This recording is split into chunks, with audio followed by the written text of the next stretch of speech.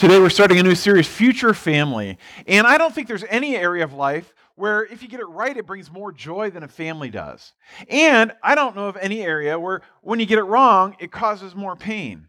So we're launching this series about the family and God's wisdom for human relationships. And this very much relates to relationships in all of our lives, whether you're married or single or raising a family right now or not.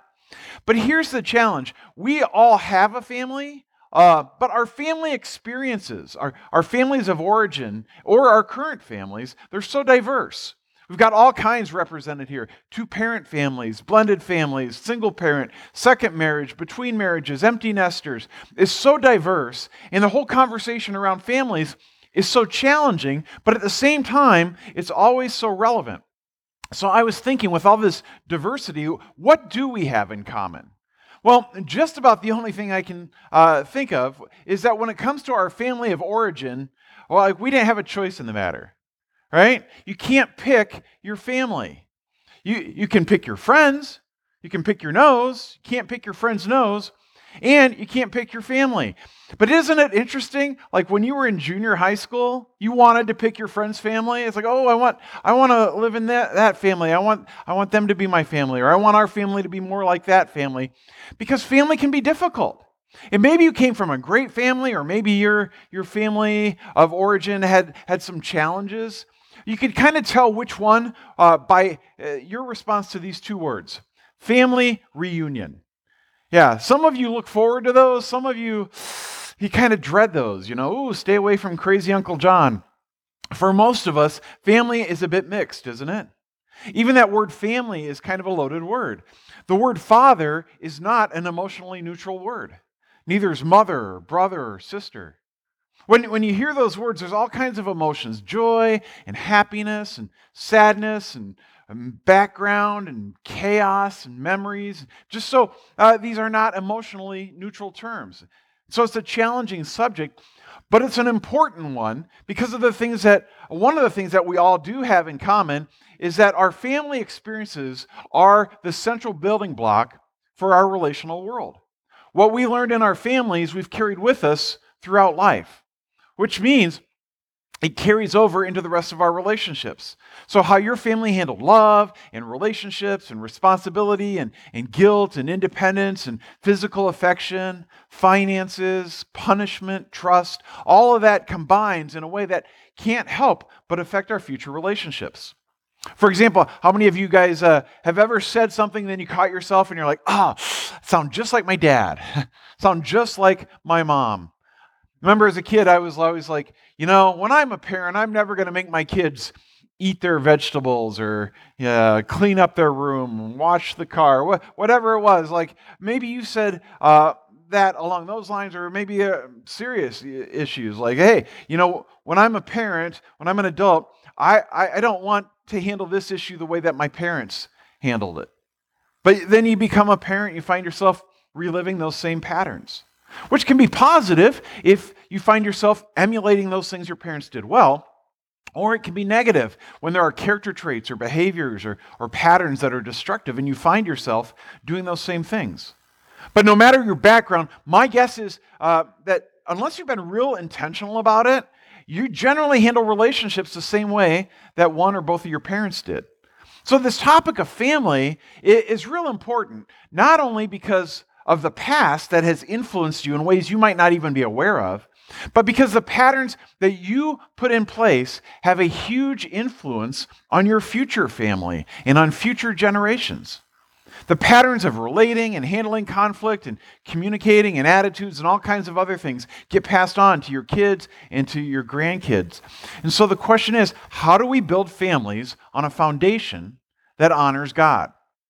But here's the challenge. See, when you look at families in the Bible, there's almost no good examples. Even Jesus. It's like, oh, have you seen Jesus? No. Have you seen him? No. Only they left him at the temple, right? In fact, maybe the most extended treatment of a family in Scripture involves a father named Isaac and a mother named Rebekah, and their twin sons named Esau and Jacob. But as you dig into this story, it becomes clear everybody in this family did almost everything wrong. In fact, this is actually a story about how to mess up a family. So, what I want to do this morning is kind of walk through this family's story with you and point out some of the mistakes and what we can learn from them. And then we're going to see one thing at the very end that they do get right. Well, Isaac and Rebekah get married.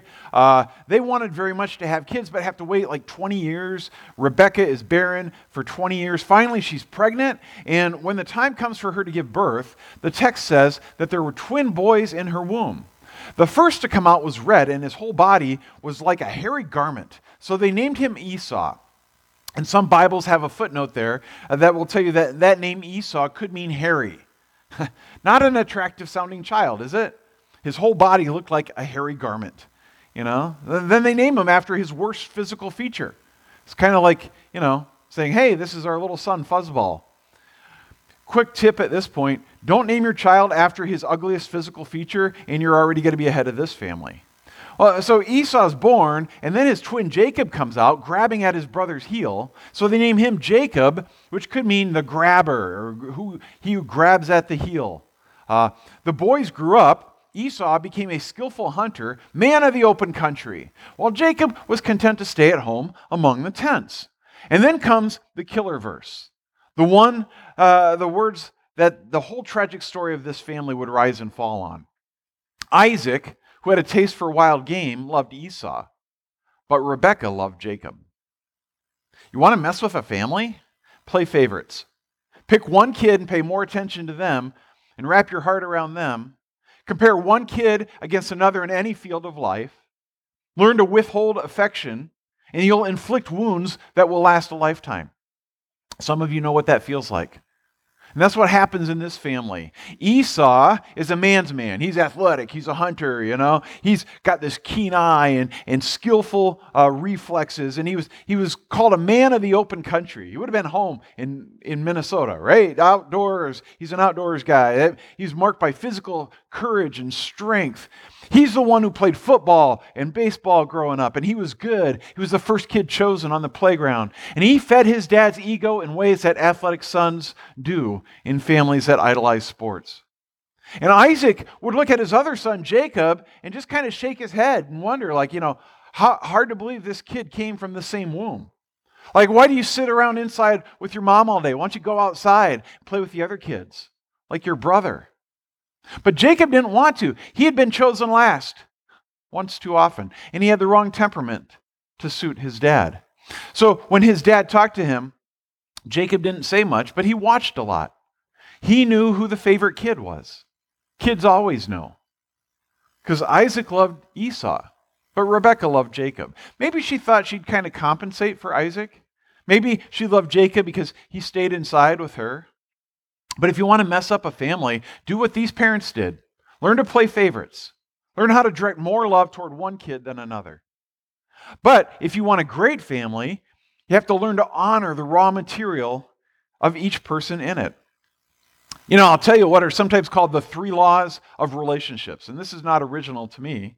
Most of you know the 3 laws of real estate. 3 laws of real estate are what? Location, location, location. The 3 laws of relationship are observation, observation, observation. If you love somebody, especially if you're a parent and you have a child, you become the world's greatest student of that child. What are they like? What are they afraid of? What are they good at? What gives them life? What are they drawn toward? And then instead of trying to mold them into what you want them to be, honor the person that God made them to be. When our kids were born, I had all kinds of naive ideas about ways that I would shape them. And I came to learn that a whole lot of their temperament and personality just kind of comes pre-wired. And I have much less influence over them than I thought I would. My job as a dad is not to try to engineer moments that will make me feel good all the time. My job is to watch each child and learn about them and discipline them and coach them and celebrate the person God made them to be, not some little alter ego that I think I'd want. It's crazy sometimes how careless parents are when they about this kind of thing. I'll hear parents talk about their children in ways that almost disown them. Like, oh, Mike here's our different one. Vic, he's not an athlete like his brothers. We don't know where we got Sarah. And that kind of thing often gets said in kind of a jokey tone, but the message is real clear. This child's a disappointment. This kid doesn't make me feel like a winner. Parents, express affection and appreciation on a regular basis. Tell your child you love them. If it's awkward and you're not real good at it, tell them anyway. If they're awkward at receiving it and they sometimes don't tell you back, tell them anyway. Because it's not about getting your children to make you feel loved. It's not about being comfortable. If I'm a parent, it's not their job to fill up my neediness. Only God can do that. This is about building up their hearts. This is a story where a couple sons didn't get that from a parent, and they desperately needed to hear those words. Later on, chapter 27 of Genesis, we find Isaac. He's an old man at this point. He's virtually blind. He's very weak, doesn't have long to live. So he calls in Esau, his favorite son, and he says, hey, go hunt some wild game and fix my favorite meal, and I'll give you my blessing before I die. Now, here's what's going on. See, the blessing was a big deal because a child's spiritual and relational destiny would be named and their financial future would be told, kind of like the will and a bunch of other things all rolled into one. And as firstborn child in that culture, Esau would get the largest portion of that inheritance, but not all of it. Okay, every child was supposed to get a blessing. Here, Isaac does the unthinkable. He calls Esau in and plans to give the blessing only to Esau. Jacob's going to get shut out. Isaac doesn't even tell Rebekah what he's about to do. This is just between him and Esau. Now, it just so happens that Rebekah is eavesdropping at the door of the tent and overhears the whole thing. Anybody ever hear of a family that has issues respecting privacy? Okay, Rebekah has a choice to make. She could march into the room and talk to Isaac about what's going on, but she doesn't do that. She goes away, has another secret conversation with her favorite, Jacob. In fact, one of the striking aspects of this family is the lack of communication between Isaac and Rebekah. They're engaged in kind of a favoritism and misguided lack of love that's killing their kids and killing their family. But what's most amazing is they never even talk to each other about it. They both see what's going on with the other one. It's kind of the elephant in the room, but it never gets named. Instead, Rebekah goes to Jacob. She tells him about Isaac's plan, comes up with another plan of her own. She's like, hey, let's deceive your father. Jacob, just go kill a couple goats, and then I'll make that goat burger casserole your dad likes so much, and you can give it to him and pretend that you're Esau. Then you'll get Esau's blessing. How does Jacob respond? Well, he could have said, hey, Mom, I can't do that. That would be deceitful. But he doesn't. He just says, hey, Mom, Esau's kind of a hairy guy, and I'm smooth-skinned, and I might get caught. Mom's way ahead of him. She's got this hairy goatskin gloves made, and so when Dad touches Jacob's hands, he's going to think they're Esau's. And it's like a scene in a movie. It's very skillfully told. Jacob goes into his dad, and you kind of wonder, is Esau going to come back? Is he going to catch them, blow Jacob's cover before he gets the blessing? Jacob walks into his dad's sick room, and Isaac, who's now virtually blind, is like, who is it? And Jacob's response, so interesting. His turn to lie now. He says, it's Esau, your firstborn son. Why does he add that last phrase? There's only one Esau. It's not like his dad's going to get confused. Now, which Esau was this? No. Jacob is leaking bitterness here. The first is your firstborn son. The one that counts with you, isn't it, Dad? This is the one that has your heart. I've seen how your eyes light up when Esau walks in the room. They never light up for me. Now those eyes are old and they're blind, and those eyes will never light up for me. See, inside the heart of every child is this deep need to know that they can make their dad's eyes light up, their mom's eyes light up. That's the pain that's being expressed here. It's Esau, your firstborn son. Isaac asked his son, well, how did you find it so quickly, my son? The Lord your God gave me success, he replied. If you're prepared to tell one lie, you better get ready to tell a whole lot of them, because deceit has a way of expanding. Now Jacob's dragging God into it to kind of make himself sound more spiritual. Notice, he doesn't say, the Lord my God. He says, the Lord your God. It's because Isaac's never passed on his faith to his son Jacob.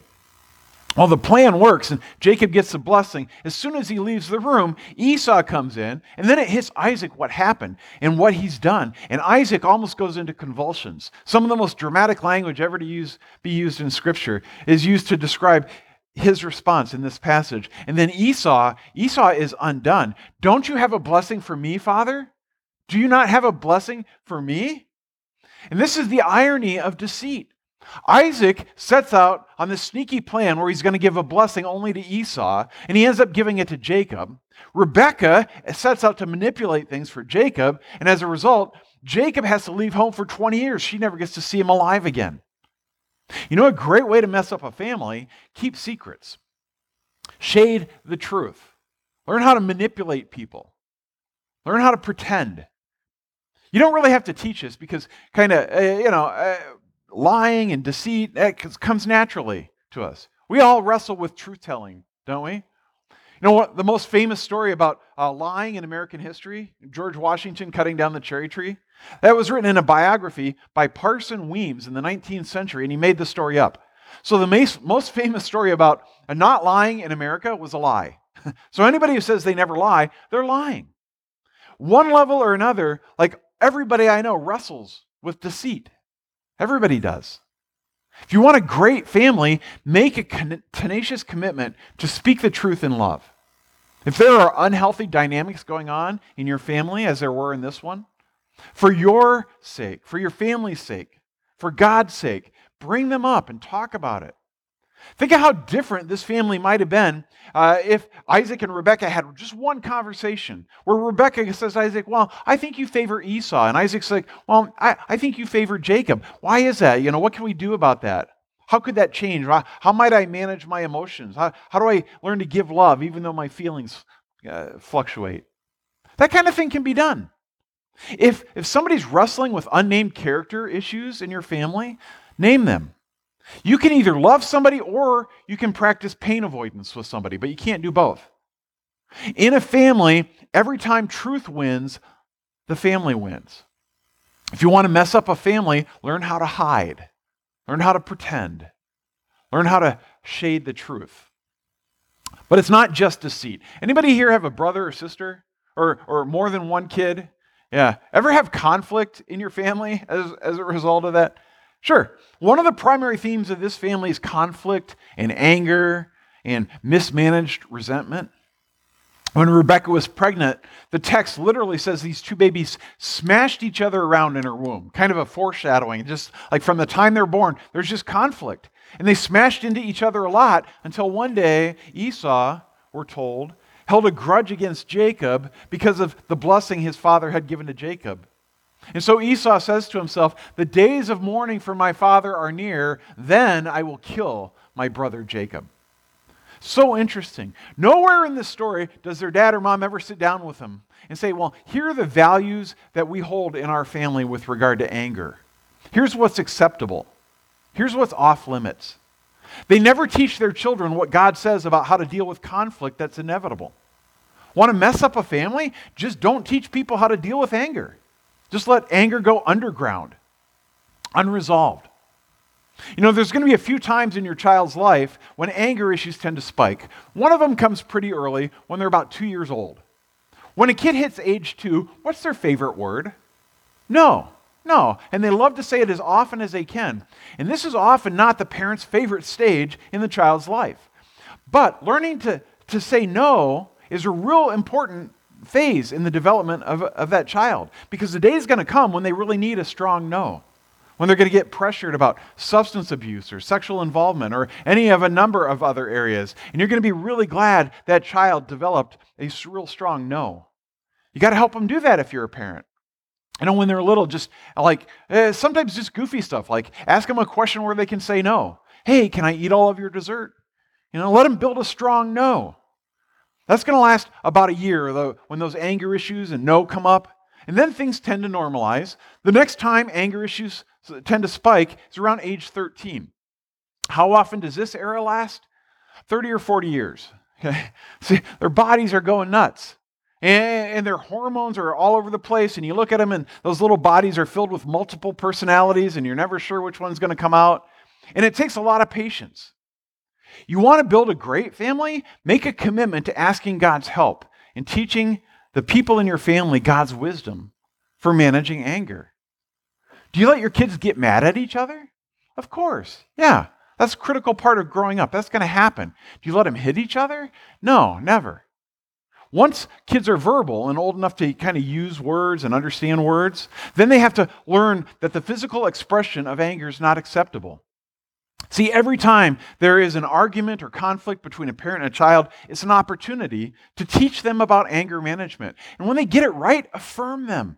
Tell them, let them know. They hit a certain age, and perhaps their normal response when they're not happy about something is to roll their eyes. Ever see a kid roll their eyes? Yeah, you'll hit an era where their strongest muscles in their body are their eye muscles because of all the practice they get, rolling their eyes at you. One time when they're angry and they don't do that, they just look you in the eye and talk to you directly about what they're angry about. Come back to them later and say, hey, I want to tell you, I'm so proud of the way that you handled that. You got angry, you dealt with it in such a God-honoring way. You know how badly kids need to hear that from you? God has designed parents as the primary ones to teach children how to walk in His ways and how to deal with things like the challenge of anger management. Sometimes parents get so wrapped up in anger and arguments themselves, they forget they're the ones charged by God to teach their kids how to deal with it in a God-honoring way. Now, there's lots of mistakes in this story. There's favoritism and withheld affection and deception and mismanaged anger. Lots of stuff gets messed up. But I want to tell you about one good thing that happens at the end of the story. Jacob has run away from his family because his brother threatened to kill him. He goes to live with another relative, Uncle Laban. Uncle Laban is like the supreme con artist. He outcons Jacob. There's kind of this contest between the two. And Jacob learns the pain of being deceived. And Jacob goes to character school with Uncle Laban, and God changes him.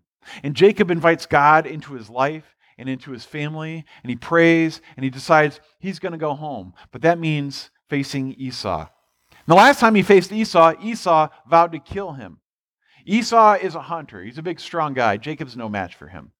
Jacob is risking his life, and Jacob thinks about it a lot, and he prays about it a lot. And he decides to send some gifts ahead to Esau to kind of soften him up. He sends a bunch of animals worth a bunch of money in those days. He sends his children on ahead, thinking, that might soften up Esau. And Jacob comes last, not having seen his brother Esau for 2 decades. And the text says that he bows to the ground seven times as an expression of humility and repentance.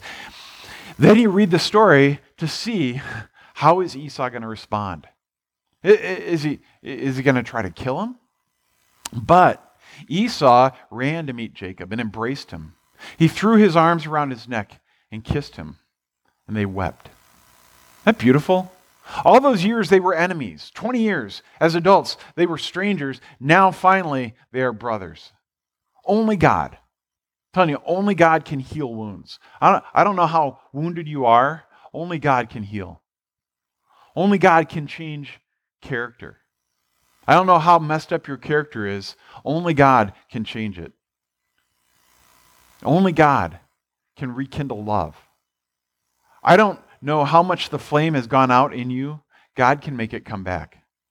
Jesus can do in us what we can never do ourselves. This family, these 2 brothers, they get a whole lot wrong, but they get one thing right. They invite God back in.